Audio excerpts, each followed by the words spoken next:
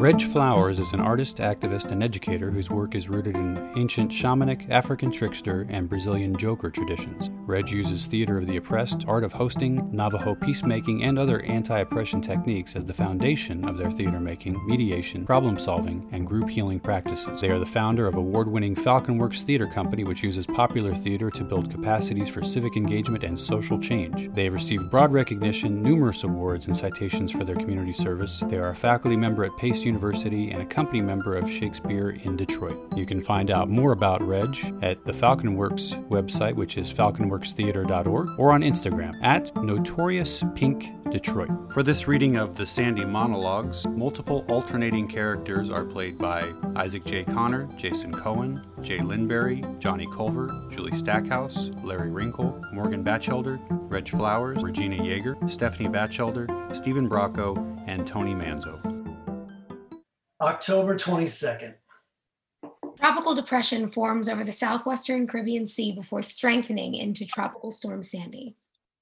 The NHA expects it to become a hurricane by Wednesday, October 24th. Friends of ours who own a store on Van Brunt Street told us to move to Red Hook. We came on a weekend and we saw it and we loved it. Friends of ours told us to move to Red Hook. We came on a weekend and we saw it and we loved it.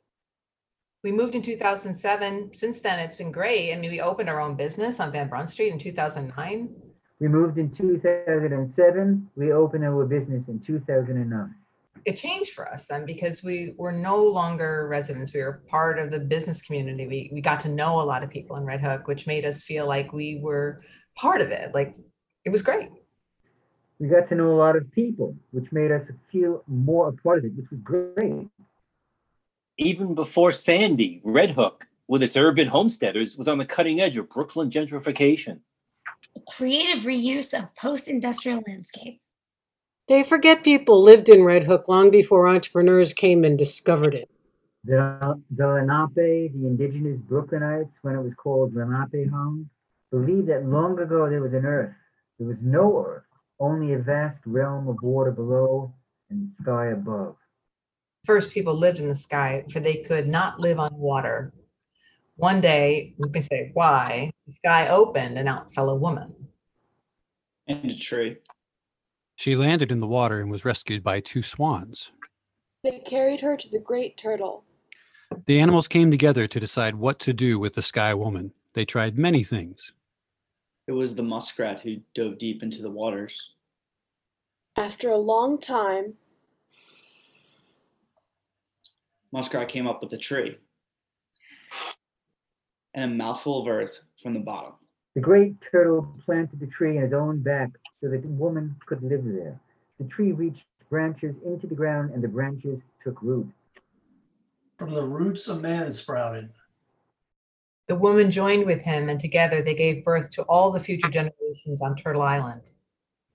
I've lived here for a little over 7 months now. I moved in August, just a few months before the storm.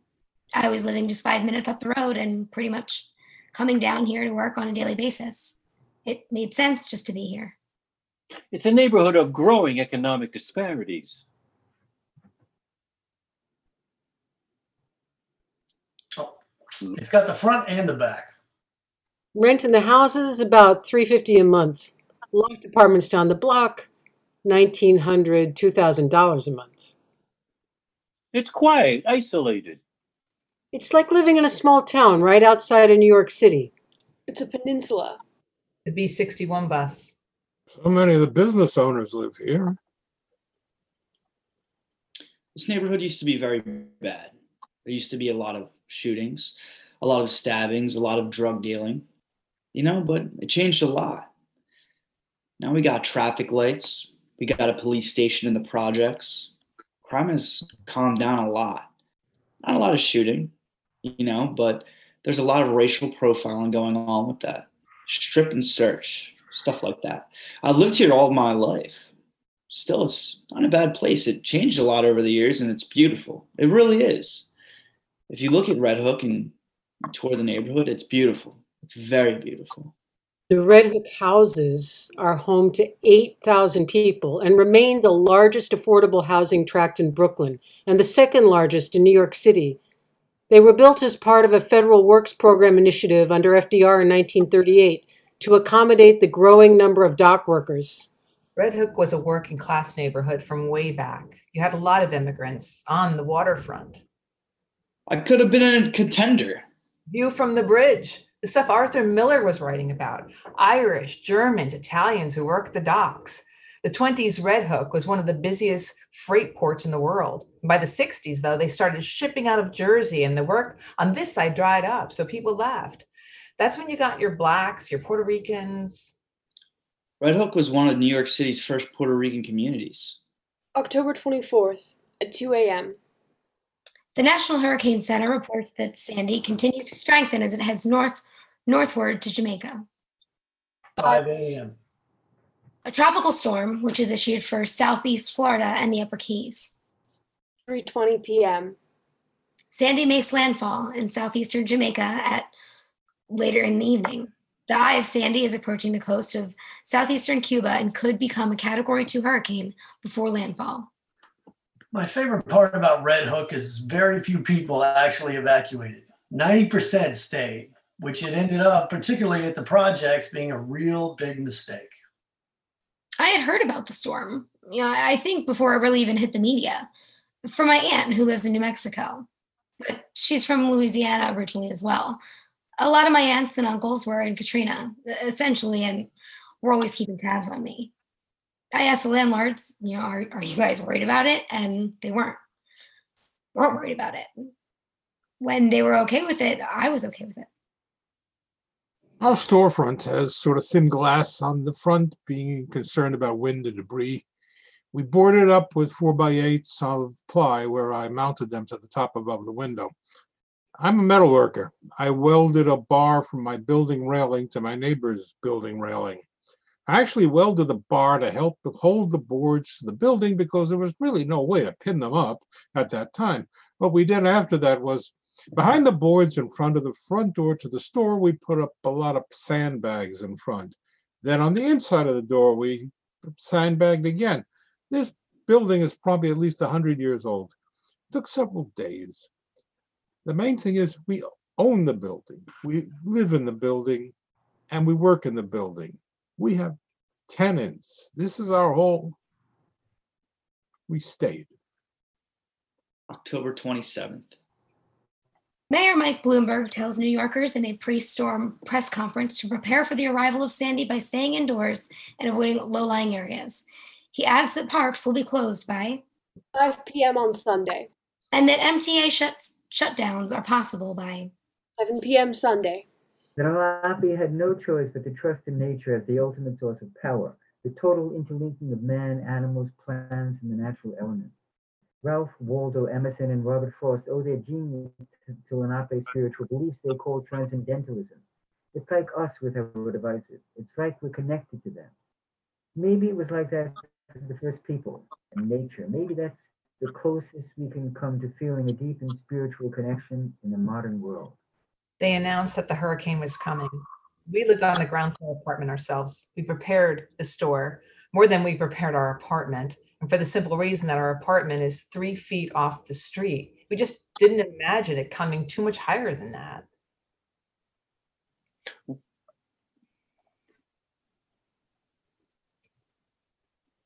We were going to actually stay. We were contemplating to stay here in Red Hook in our apartment because our landlord said that we were. We were going to stay. If worse came to worse and water actually got into our apartment, we could go to her apartment, which is on the 3rd floor. She stayed. While we were sleeping. The strangest thing, it was the first time we ever experienced this, but the police department, they just rolled through the neighborhood all night to early morning hours, announcing on the intercom. The police rolled through the neighborhood announcing, if you have not yet evacuated, it's mandatory. Get out. Get out. Get out. October 28th. In the early morning, Sandy continues to move parallel to the southeast U.S. coast and is still expecting to bring strong winds and a storm surge flooding to the mid-Atlantic states and southern New England. I'm a paddler, and I kayak quite a few times a week in the New York Harbor, so I feel like I have a knowledge of the water and a relationship to the water. And it's one of the reasons I love living in Red Hook. When this storm was coming, I got really excited. I was planning on staying. I had friends calling and texting me, writing and saying, "Get out of Red Hook." And I thought, gosh, that's really being very dramatic. And I just stayed for a while. I would walk around in the neighborhood as the storm got worse and started to hit, thinking, isn't this marvelous? Isn't this exciting? When we heard that the hurricane was on its way, of course, we had a lot of preparation to do. On Saturday night, we put out lines to Conover Street. Usually you tie to a bit, but there were none over there because the piers have fallen in, the age and ship worn. I did have a piece of fallen pier, a huge 5-ton piece of rock. I wrapped a rope around with a big shackle, tightened it down, and put a line to the vessel to pull us in. Around 4 p.m. I guess. Monday night. My wife abandoned ship, and it was me and the crew watching the tides coming up. It seemed very biblical to me that we should leave, that was happening. It seemed so definite. They were so sure that something was going to happen. They didn't do that for the Irene. There was nothing to worry about. I told my husband, I said, listen, the wind has gotten really bad outside. We're not weathermen. The wind is not that big. I said, we were told to pack and go a long time ago, and we packed it. What for if we're not going? The go bag is just a precaution. We set the house together, put the apartment together. We set the house together. We went with our go bags and stayed with a friend in Fort Greene. We took our go bags with a friend in Fort Greene. We thought we were just going to be staying overnight. Overnight, or so we thought. Unfortunately, it turned out to be a lot longer than overnight. It turned out to be much longer. People were going out to the pier, taking pictures. We went and took pictures, and friends were there. I mean, it was rainy and mostly wind. I think probably somewhere around late afternoon, we went and got some dinner and came back and started noticing that the water was coming back up Van Brunt Street. In the morning. We noticed that the water was well above Conover Street. This was the one tide before. So Monday morning, we had a warning that it was going to be hellacious. So we all got some rest and took turns getting up to just walk around and make rounds. We had done a lot of our preparation. One of the crew fixed dinner, a pretty wonderful meal, come to think of it. Once you do what you need to do, there's not a whole lot you can do. And he kind of focused on making this amazing spread of food. I was too nervous to sit. I'd go over the table, grab something, and back to staring at the water or looking around like, what else? I packed my go bag, or what seemed like a go bag, ended up mainly mementos. That sense of excitement, infectious. You could see it on the faces. I remember thinking how vivid all the colors were. People in their rain gear, bright yellows and oranges and pinks, and the colors of the neighborhood, usually quite dull, were brilliant against the gray backdrop of what was coming in. Then a point came late in the day. Around dinner time. It changed. Not drastic, but you could just feel it. I walked through the neighborhood and looking at the water and something, the color of the sky, the calm, the heaviness. I thought, this is different. This is really different. And I'm getting out of here. I was shopping that day trying to stock up on things me and the family would need. I figured we were maybe going to lose power. I figured maybe the stores would be closed a day, maybe 2. I'm in the grocery store and it was like all of a sudden everything turned like real dark and gray. I'm inside the grocery store and inside the place, it changed like the clouds had made their way inside the store. And I stopped shopping and I took whatever I had left, paid for my stuff, and I started leaving. I'm rushing home and all of a sudden I started seeing a lot of water coming.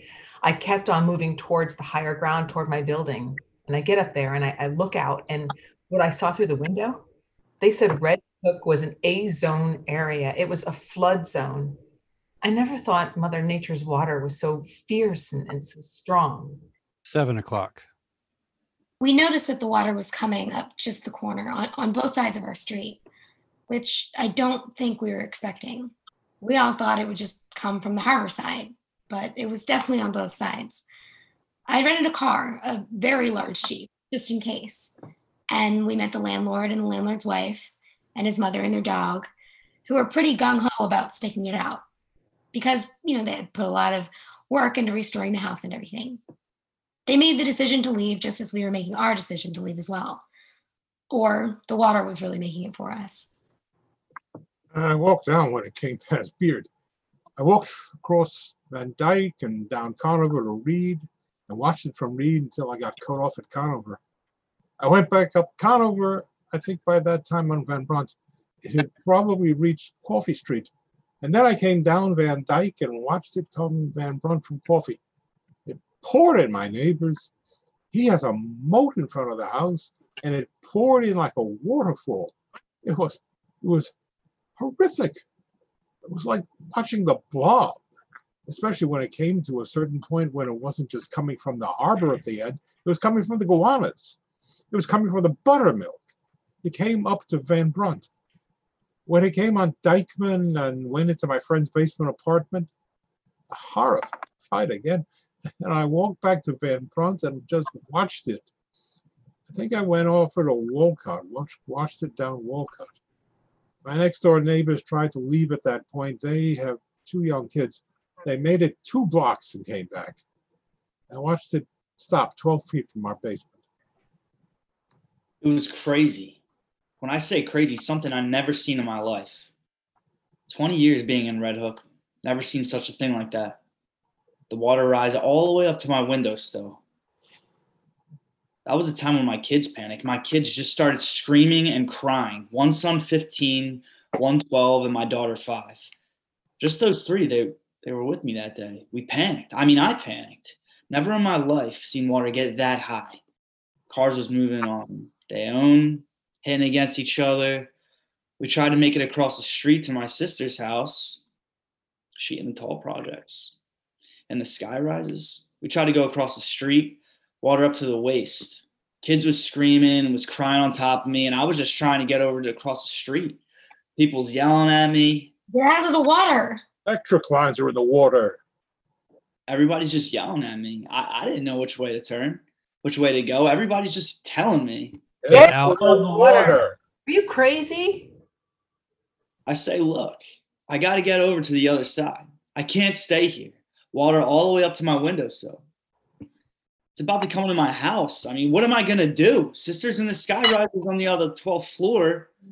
We got to get her. We got to get her to the building. There was no lights, no electricity, nothing. Once we got up there, we look up to the other window, and it's something that you see this in the movies. I mean, you don't see this in the regular. This is something that you see in the movies, okay? All the water is coming in from different sides, cars just moving, nobody in them. Looks like they're driving themselves to escape all the water. Nobody's even in them. This is happening, and there's water kind of making its way towards you. Then you see blue sparks from the transformer boxes on our street start to go. I think we had sort of made a few preparations by I'm a writer, so I think the one thing I thought I would maybe try were to save my books. Yeah, I had about 10 minutes just to grab whatever else I could think of, which for me ended up, I don't know, I thought I need shoes. I'm just going to put all my shoes in a bag. I only wear one pair of shoes, but somehow I think in my mind, I was connected water to the need for dry coverings on my feet.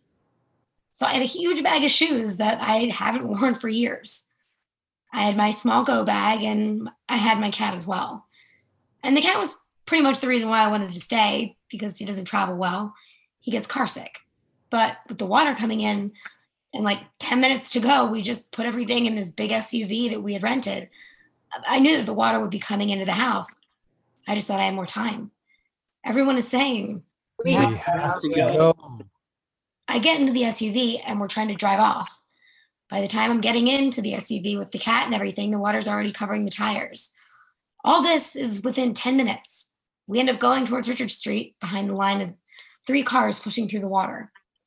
They're parting the water enough so that the rest of us can follow. But we were able to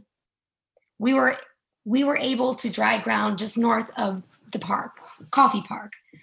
I think we stopped the car for a moment, just like took a breath. It was a bit intense. All of a sudden, the lights went out. The water was so high, it was really crazy. I live in the second floor and it was rising really fast. And my husband and my son is 14, went out to rescue a friend of mine, a woman that lived on the first floor. They're out on Columbia Street and the water looks like it's coming up out of the ground. My husband, who's not a young man, and my son get caught in the flood on Columbia, swimming through all the dirty water. They were so drenched. They get her to safety and then start coming back through the dark water, getting deeper. And the force of the water was threatening to knock my husband over. It came close to doing it. My son had to help him back. He's not so young, my husband. The water was pushing and rushing. They might have gotten swept away, and they got back safely. It was terrible, terrible, drenched. It was insane. The power went out. Transformers were exploding. Water was coming in. It was like Armageddon. It was insane. As the water surged up, we remembered that the car was around the corner. We'd been so concerned with sealing up the building, we'd forgotten about it. I ran around the corner. Ironically enough, the water was pouring down Van Brunt Street, and the car was a block off Van Brunt or Coffee, and completely dry. I jumped in. I couldn't cross Van Brunt, so I drove the wrong way down Coffee Street to Conover Street. Drove down there. Conover Street was okay. I passed Dykeman, and there was a car ahead of me that I was kind of following. It is pitch black at this point. I can see from his headlines that Walcott was a river, and he was stopped. As I was waiting to see what was going to do, a transformer just exploded over his car. This is chaos.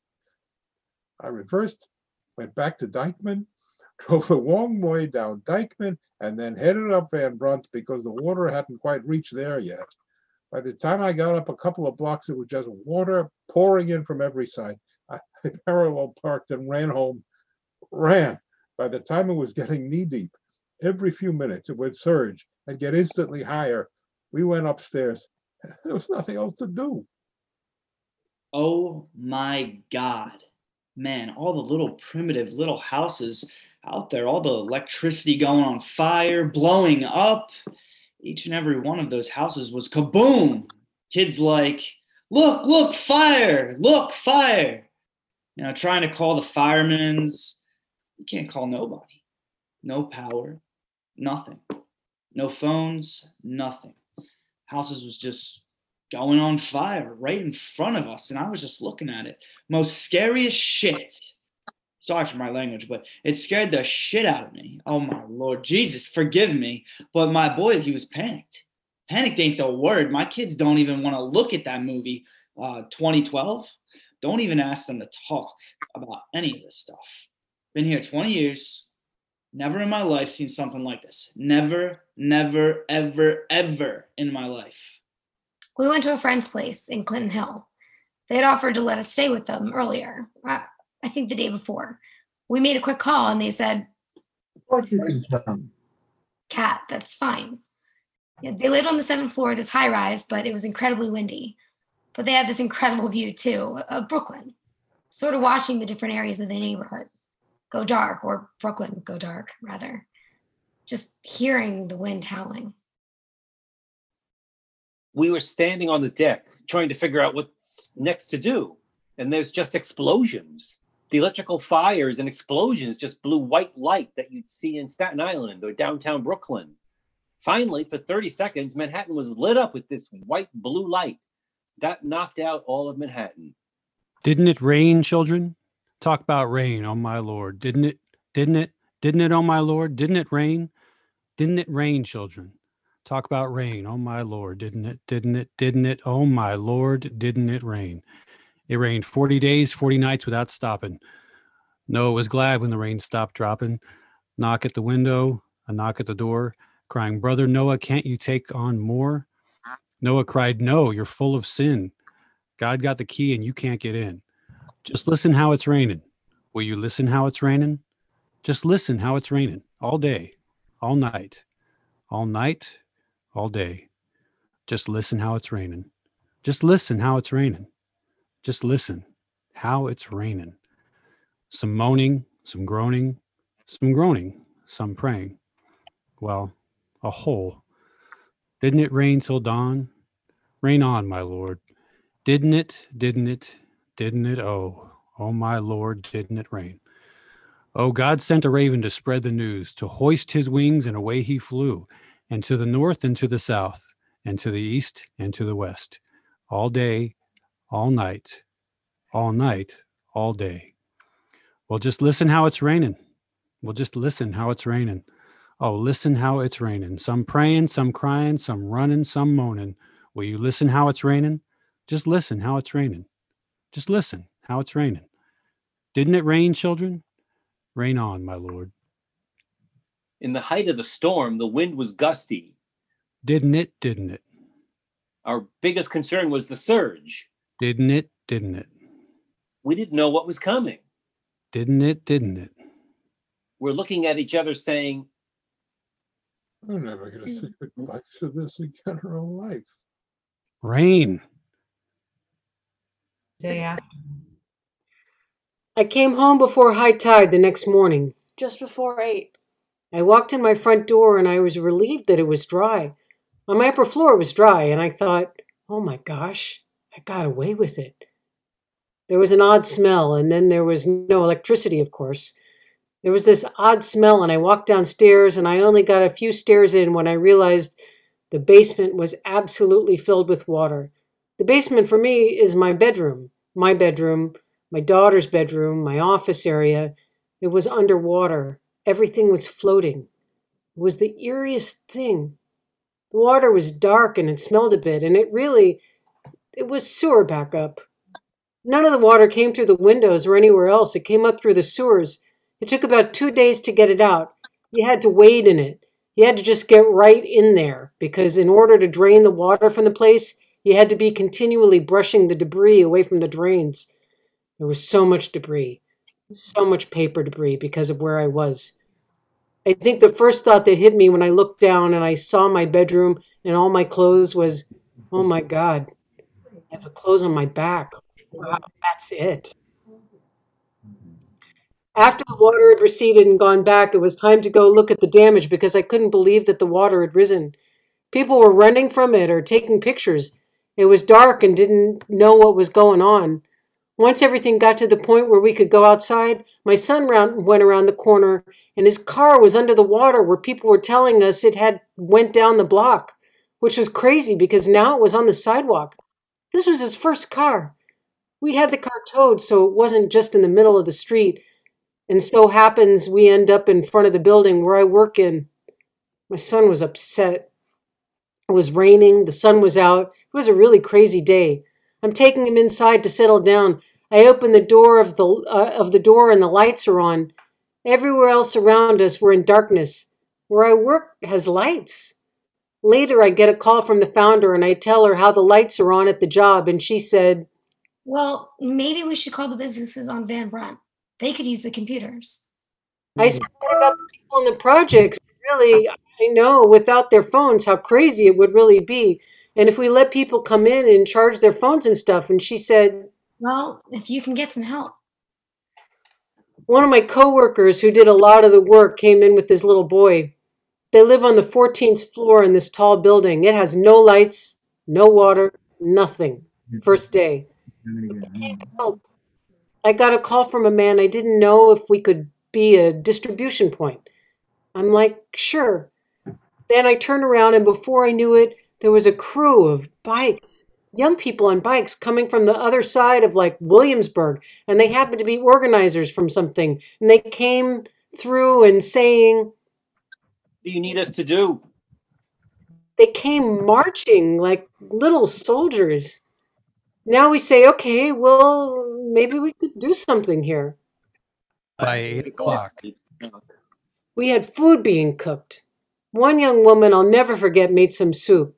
It was the best soup we could think of that night because it was hot. It was starting to get dark. We didn't know what was going on. People were coming in, charging their phones.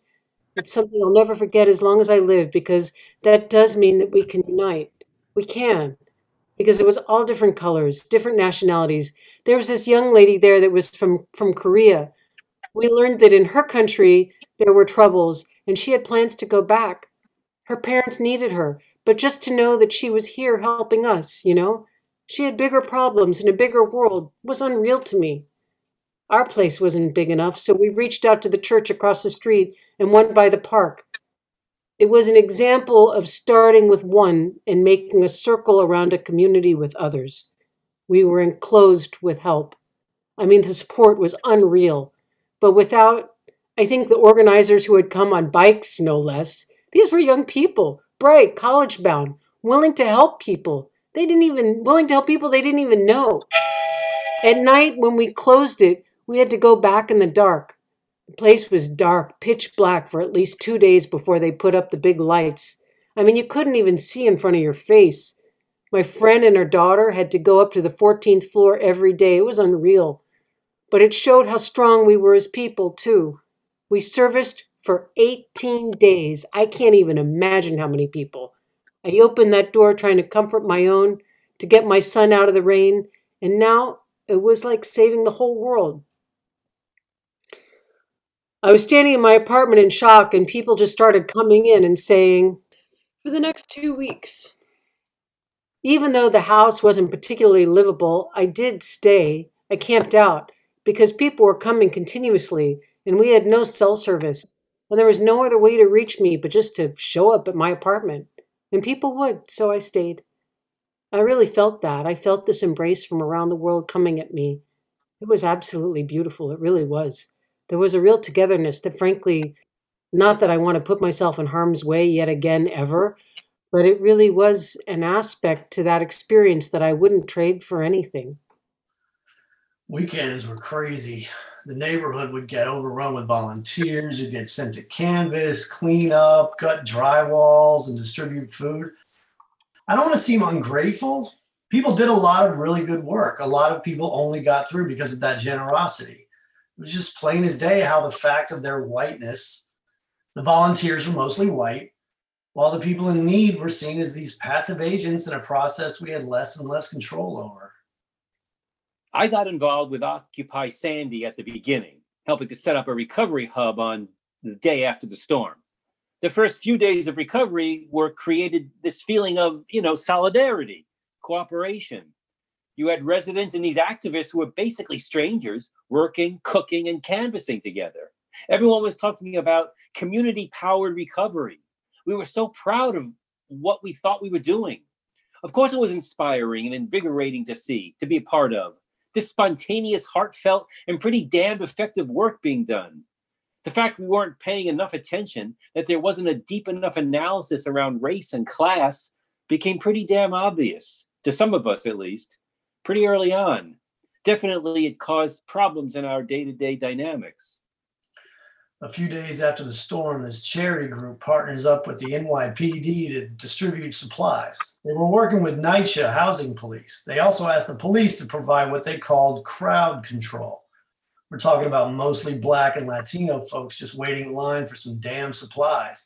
Flashlights, Pampers, baby formula and shit. So you're going to basically call in the cops to provide surveillance with people who have to put up with that shit already? Of course, that's going to cause people to feel some kind of way. Now you got a strain on relationship between people who live in the neighborhood and activists. Next thing, you got this clear division. You got these two groups. You have one group, the insiders, a group of 4, the most part white volunteers managing resources. And then you got the outsiders, people of color waiting in line in the cold for hours, with the police doing so-called crowd control. This is the typical way people in need are always categorized and treated as criminals. I was at a meeting held in someone's loft apartment. They said the purpose of the meeting was to have better communication between groups working on relief efforts in the neighborhood. Occupy Sandy was there, and they had the NYPD, the National Guard, a representative from the mayor's office, and this group of small business owners. It was about 30 people in total. Not much happened. The National Guard was going to distribute more freeze-dried meals. The mayor's office didn't have much to say. They certainly weren't making any promises. The 76th precinct captain sat in a corner under some stairs, mostly silent. Occupy Sandy was collecting and redistributing materials, providing hot food, and building a database of residents who needed home-delivered meals. We had even set up an emergency medical clinic since the neighborhood clinic was destroyed. So the meeting goes on, and more it's becoming clear that this wasn't what we had been told. This meeting was all about making sure this group of small business owners had direct access to all these people, these institutions, with power over the recovery effort. I look around and the racial composition is pretty fucked up. Red Hook is this predominantly working class Black and Latino neighborhood. The people hosting the meeting had only managed to get one single long-term Black resident who was a local organizer, and he was clearly as disturbed as I was and wasn't afraid to point out just how fucked up it was that a meeting with so many people controlling so many resources gathered in one place didn't include anyone representing housing, much less any residents. I mean, really? For a meeting that important to exclude Black and Latino community leaders from the table was more than just problematic. It was dangerous. Then some business owners, community organizations, and city officials got together to form a small coalition specifically to secure funding from a private foundation. They did it with no guarantee of community oversight over how that money was going to get used. They gave 80% of the funds to support the recovery of small local businesses. 70% of Red Hook lives in public housing, and they're going to direct 80% to restaurants and boutiques. Mainly the business along a small gentrifying corridor. They disempowered and displaced working class Black and Latinos in the community. People with cultural, legal, and political capital quickly mobilizing to control incoming resources and then funneling them towards small businesses. This is just institutional racism. You getting mad? I'm getting rich. You getting mad? I'm getting rich. Watch out a little bit, watch out a little bit, watch out a little bit, watch out a little bit. I've been in my apartment for 2 weeks. No water, no electricity. It was just nothing. Like my building was the last on a long list. I didn't know how long. Towels on the floor. I lived in concrete apartments where I'm living right now with my kids in that apartment. Whole kitchen torn out and all the walls are knocked down. There's mold, all the tiles lifted up by itself because it was salt water and all that stuff. It lifted up and went rotten. They knocked the whole kitchen down. They knocked the whole bathroom out. I'm on the first floor, so all that water had to run to the basement and all the walls and all that water just ran up to the second floor. The guy came out and said, "You got asbestos on the floor." I said, asbestos? I said, I got kids in my house. Dude, like, why do they have us living like this? I don't know that Sandy heard us. There's kids in this apartment, he said. You got to lift them up, get them out of the house quick. Your kids are going to get sick. My daughters do have asthma. It's rough. It was rough. It was really, really, really, really rough. It was rough. It really was. Yeah, so this is like hell. This is our kitchen now. Look at my kitchen. I mean, how can I live with this? Like these kids, like that. I mean, look at my floor. It's like, do we get help from the housing? This is my kitchen. And look how we live in. Look at my sink upside down. I'm still stressed. I'm sorry. I'm sorry. I need to paint my apartment and get my life back together because my kids are like, Dad, look at this apartment. What can we do? We've got to wait for housing. But housing's like, they don't care. They really don't care. I'm like, so give me the 5-gallon paint. Let me paint my apartment. I don't want my kids to live like this. My kids come out of school, they're looking at that, and they eat. There's no stove, there's nothing. God, what's going on? Look at my apartment. I need help. What do you want me to do? What do you want me to go to an office? You want me to fight? You want me to get in somebody's face? I mean, I don't want to do that. I don't want to show my kids that. I'm trying to be nice about this. You know, give me the carpet. Give me the tiles. I'll do the tiles myself. I will paint my apartment myself. Give me the paint.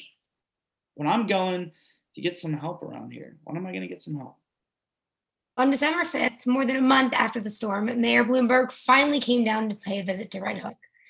He didn't bother to stop in at the Red Hook houses in spite of the 8,000 residents who had gone without heat, electricity, even running water for weeks.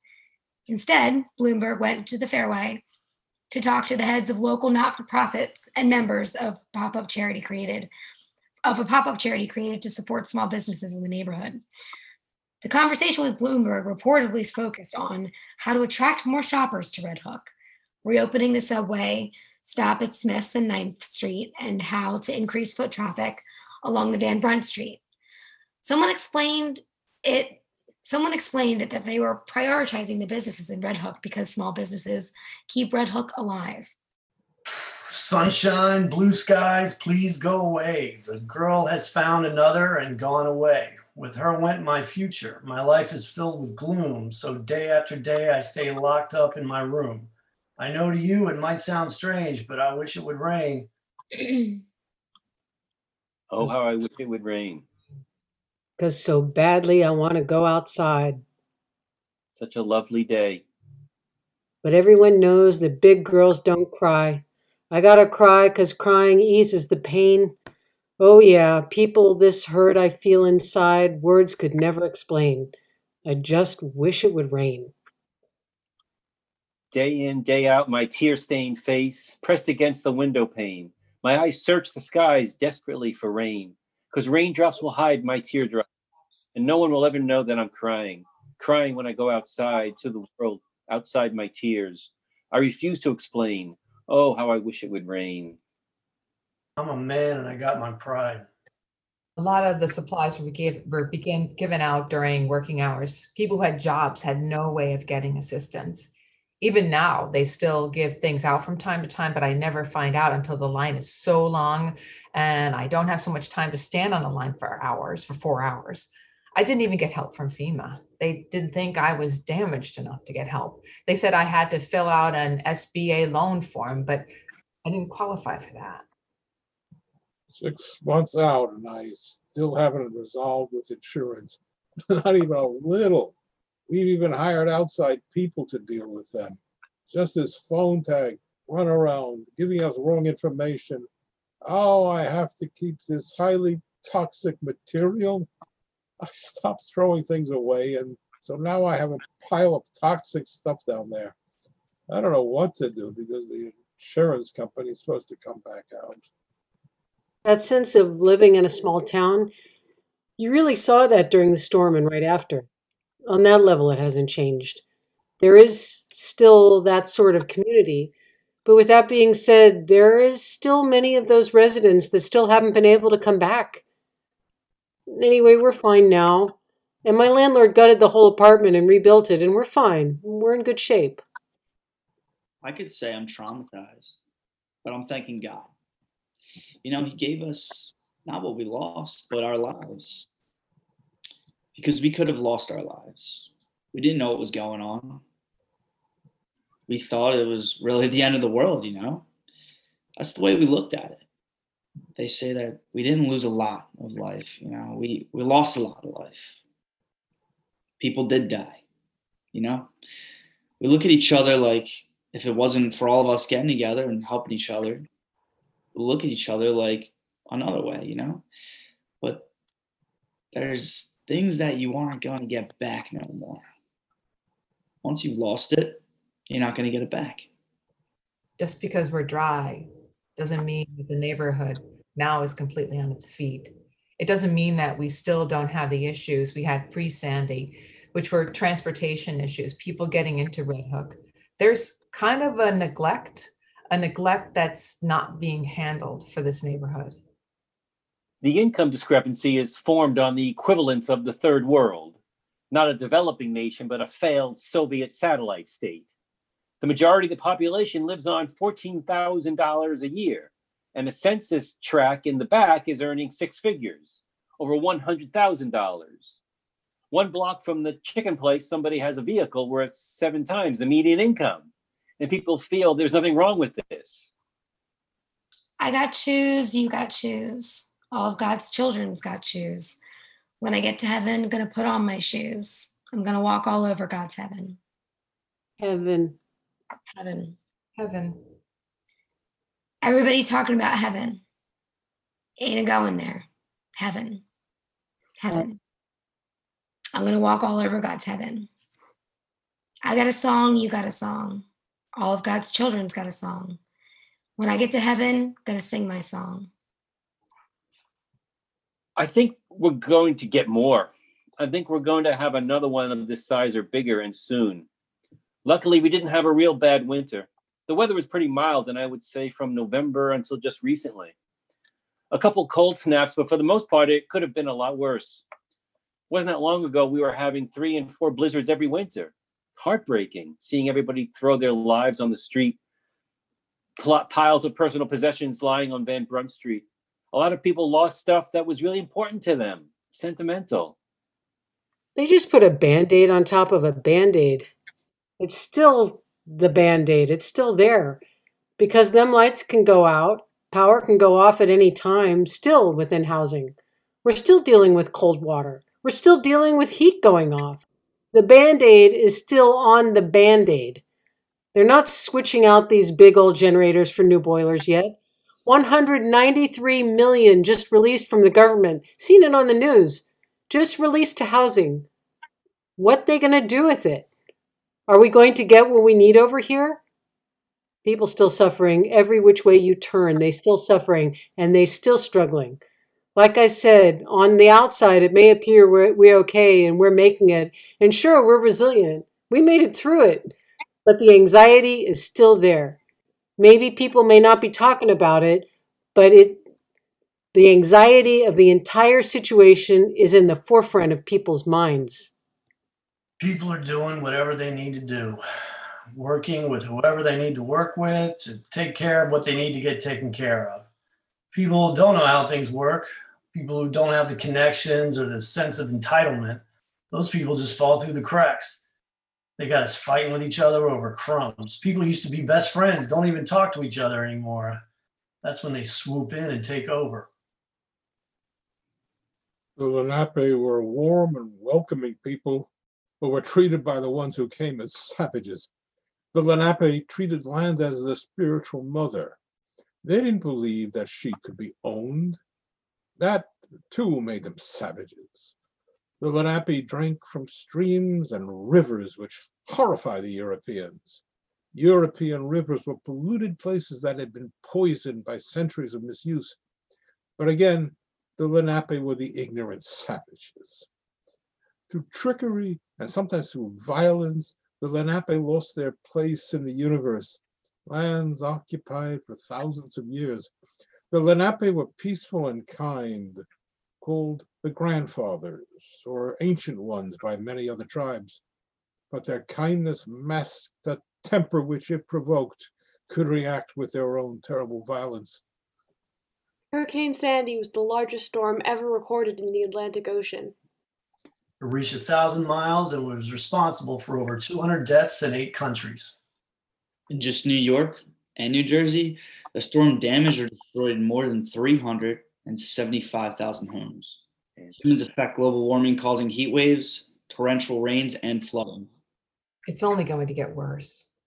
Unless we do something about it. You're broken down and tired of living life on a merry-go-round, and you can't find the fighter.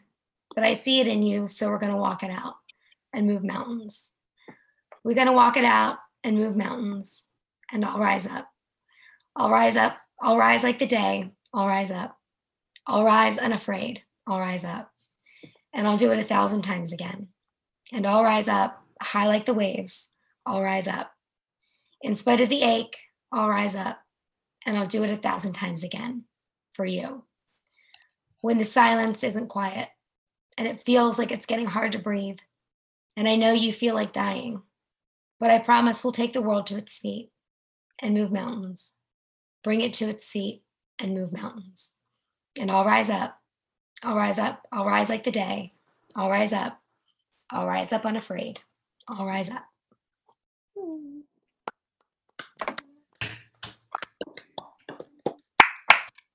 Yay. Yay! What a piece. My goodness. Wow. gracious. Right? Wow. First of all, I'm sorry for confusing and conflating the Sandys and the Hooks. I know. I'm like, I was like, oh, this is going to suck. And it's like, oh, this looks differently than I thought it was going to suck. Yeah, Isaac, when you said that, the Sandy monologues, I thought, oh my God, Sandy Hook. Right? And then, I kept waiting for Sandy Hook. 30 minutes of kids getting killed. That's great. No, but yeah. I mean, Johnny and I had a little private back and forth. He was already thinking about staging things. Reg, this was produced already, right? Did it in the school. In a school. Yeah. Kind of cool. It's kind of Isaac, one thing that was interesting, what I was doing during the first 20 minutes, I had Google Maps on my other monitor, and I was watching the neighborhood. I went back to 2009. I was walking the streets of the neighborhood in 2009, and it was so cool because I made it neat. I saw the buildings you were talking about. I saw the streets you were talking about, and the cobblestone and the old houses and the bars and that kind of thing. So it really brought it home for me doing that. Yeah, and thinking about, I mean, just to kind of like expand on that, I mean, thinking about a stage production, not knowing what Reg already did with this, to have those images playing and projected in the back, and then having a chorus of actors stepping forward and back into spotlights, and then having the songs, nail you from time to time.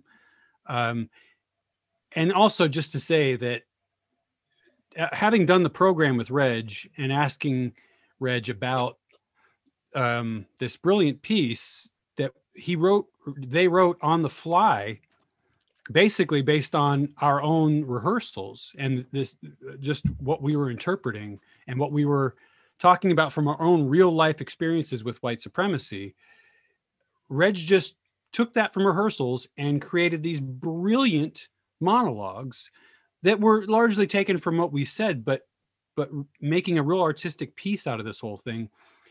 I have to think, Reg, that with your how deft you are with writing, that this probably, even as extensive as it is, probably did not take you long to write. Is that correct? That's actually a great question. The hardest thing about writing the piece was there were, I want to say, maybe 100 hours of these. There were hours and hours of these testimonies. So the hardest part was listening to all of the testimonies and then trying to distill those down into basically an hour, an hour, 30 pages of text.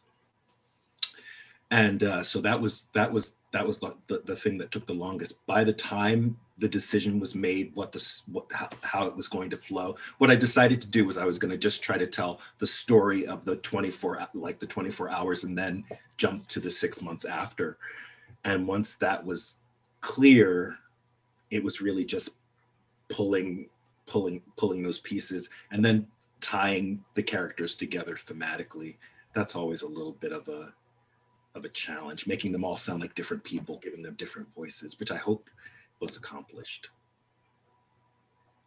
Yeah, and I'm among very accomplished, in one way or another, playwrights. Playwriting and stand-up comedy are the two final frontiers that I don't know I will ever venture into. But one of the reasons is just that, like, to create 11 different person, I don't have that going on in here. But what you had going for you was that you actually took real stories and went ahead and accepted everything that was giving you, and then decided to create it into an art piece. That had to be emotionally taxing. I was kind of emotional listening to it. I was thinking, wow, this was really what a traumatizing experience. I don't know. I was worried about Stephanie and Margot. I was worried about y'all too. It was very. Margot was part of the rehearsal process. Everyone cried at the end of the first show. I mean, I cried. It was a lot because we had all just sort of been through Sandy, and we weren't here, but it was so much. And yeah, and we rehearsed for a long time. We sort of came up, like, we all as the entire cast, of course, with Reg directing us, did the blocking, and I remember a lot of the blocking. Strangely, reading, hearing the play again, I remember what we did. I remember what it looked like. Yeah. I was in the audience. It was very healing for the community, but people did leave in sometimes crying and in pain. But it was very healing, and Reg did it. So the audience sat in a circle around the actors, and so you were in the circle of the community. You were also in the storm with them. You know, there was a lot of recreating the storm with the kind of the swirling. There was swirling and mania. So you were in the storm and you were in the community. You were in it when they were separated, when the sides of the community were separated from each other, and it was intense but very, very healing. Discussion. And there's discussion. It'd be interesting to do a stage reading of this outside on the docks in Red Hook. I think that'd be pretty cool. Which could be done. Would be outdoor theaters coming up there, Reg. Yeah, it's true. What's interesting is that when we did it, when you were talking about it, I think we had 12 actors, 12 crates, and a ladder. That was our set. Yeah, this Black Box could serve this very well. Oh, totally. Yeah. You know, I don't want to veer this into a unnecessarily political direction, but it is political. And everything described is kind of a microcosm of how our priorities are and how they're defined in emergencies. It's that whole Reaganomics, just give it all to the upper, and eventually we'll get some of that. And that's really not the case. And we're seeing it now. And you can apply, I mean, this is Katrina, this is COVID. You know what I mean? Like, this shit is on repeat over and over and over again. Take the emergency, and the same shit happens over and over and over again. You're right. Like, even 9/11. 9/11, we dealt with it like that, but the way we dealt with it was what we always do. Let's go bomb the shit out of people. And eventually maybe we'll take care of first responders. Not really. Maybe if Jon Stewart makes enough of a fuss, then we will. Right. But you mentioned like 9/11, like in reading this, they were talking about just, we got to figure out how to get people shopping in Red Hook again. Well, after 9/11, it was like, just keep shopping. That's what go to Disney World. Yeah. Well, that's what Congress is doing now with the stimulus package. Let's give people $1,200 so they can go shopping again. Yeah. 600. This is, once you get it, they know you're going to give it right back. Well, so, in this play in 24 hours, so much is touched on. And what I'm wondering is, having lived through it, was it just utter chaos and leaders showed up until the bureaucracy took over? Or, what was happening? You're asking, or? I'm asking. I wasn't here. Oh, well, what happened was during the couple nights of Hurricane Sandy, all the government officials, city officials, went out to the Rockaways to save the homes owned by the policemen and the firemen out there, because that Rockaways was burning. And not much attention was paid to Red Hook and the projects there. So in those areas, though, until the bureaucracy started to show itself, what was it? Just utter chaos, or was everybody helping each other? Were there leaders that formed?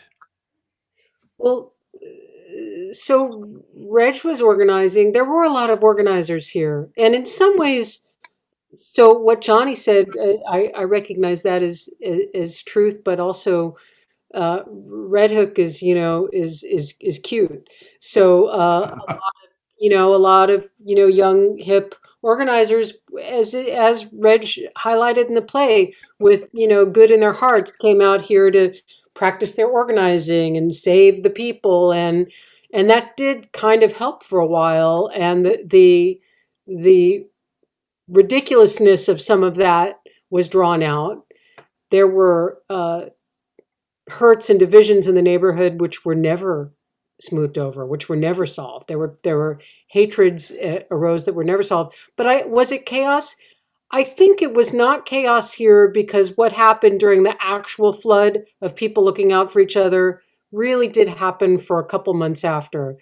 There was a lot of bullshit. There was the government money bullshit was always ended up being bullshit, and many people were never helped, especially in the projects. But it wasn't chaos because people were profoundly kind and organizing themselves and taking care of each other and cooking for each other. And that was pretty good. That was And pretty. was that something that was like serving our better nature, getting across like cultural and racial divides? It was just happening, or I think it was happening. I think some people had experience like Reg, and really as community organizers, and some people just found the calling. Reg will remember there was a lady named Kirby who was a record executive type, a young record label person, and something came over her, and she was like, "We have to figure out who needs medication. We have to get a list of everybody who needs medication. We have to get it to them. We have to figure out who can't move. We have to," and then there were lists, and there were bunches of people you could go volunteer, and you'd show up and you'd take a baggie of, tampons and diapers and whatever they had asked for that day and take it up the stairs. This person just felt that calling and did it, and she's long gone. I mean, that thing, the helper and people showed up. Some people were just volunteered. Some people who might have thought of themselves as leaders, like me, I just didn't, but I showed up and carried baggies. It was people organized themselves and did things in the absence of the government doing anything really to help. Sound familiar? although that is reaffirming. I mean, there's a better angel inside of us, and sometimes it shows itself. Not once you're on salary. You know what I mean? It's always lower level. You know what I mean? Like, that's where the conscience comes from. That's where the deeds come from. And like, honestly, it's kind of on each other to like save the community. But once everybody's sort of been stabilized, then they're like, all right, now what can we do to like re-engineer this so that it works for us? Yeah. But I mean, the inspiration behind this is, there's always going to be, in my activist opinion, there's always going to be the megalomaniacs, the nefarious individuals that like politics because it gives them power and ego and center stage. But it's how are we dealing with that otherwise? And so deciding to write something artistic that draws attention to the real suffering is what Reg is doing. I mean, Reg, was it something you just felt you had to say, or was it something that happened just, you weren't even thinking about it, just all of a sudden, here I am listening to all these stories and now I'm writing about it? And what was that? I knew that the interviews existed and that they were made available to the public. And I was like, that's gotta be, that's the stuff of storytelling. Like to get everybody's story, and how democratic that you just get anybody who wants to come in and tell their story. So it's not like these situations where someone picks a handful of talking heads to tell the story, but it was just everyday people telling their stories. And I felt like that has to happen. Had no idea that it was going to end up what it was. Like, you just think like, really, is it going to be interesting for people to just tell stories for an hour? But then, just sitting here on Zoom, I was like, wow, this is really great to listen to. This is really powerful, and great as an enormous to hear, even in these, with everybody in these small boxes. So yeah, just instinct said that there was something that had to happen, and that moment of healing really had to happen as well. Hey, Reg, I have a question for you. If you had to design the program for this play, for this piece, would you list all the characters' names in the program, or just have one clump? I don't want to say clump, but one clump of actors performing several roles? How would you do that? Well, there were a lot of monologues that were pastiched for the play, and then the play was cast.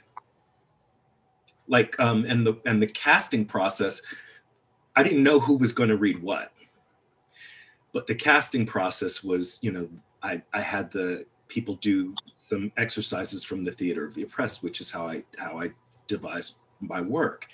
And so once I realized who was, the bodies that were going to be in the piece, I was able to distribute things. Okay, I got you. And so I even told Isaac that if Isaac wanted to just grab a piece of it and have, people read snippets, that's fine. I would say that I would leave it up to any director to do with Okay, I was just curious. Yeah. And the songs too. I'm not married. I wouldn't be married to those songs. Actually, I do have a question about that. Were those actual songs? Yeah, those are all songs. They're basically, they're songs from Mahalia Jackson, they're to modern songs. I mean, they were certainly written like songs, but I didn't know if maybe you just came up with them. No, they were all just songs. They were just like songs, popular music songs that seemed to that were tied together by the theme of water and rain. That's all. You're going to have a rights issue with those songs, I think. I was actually imagining that the piece could be done without songs. Yeah. Or you just could have a composer assigned, that you bring in to write original work, but I don't think you can use those as is. Yeah. Maybe. Yeah.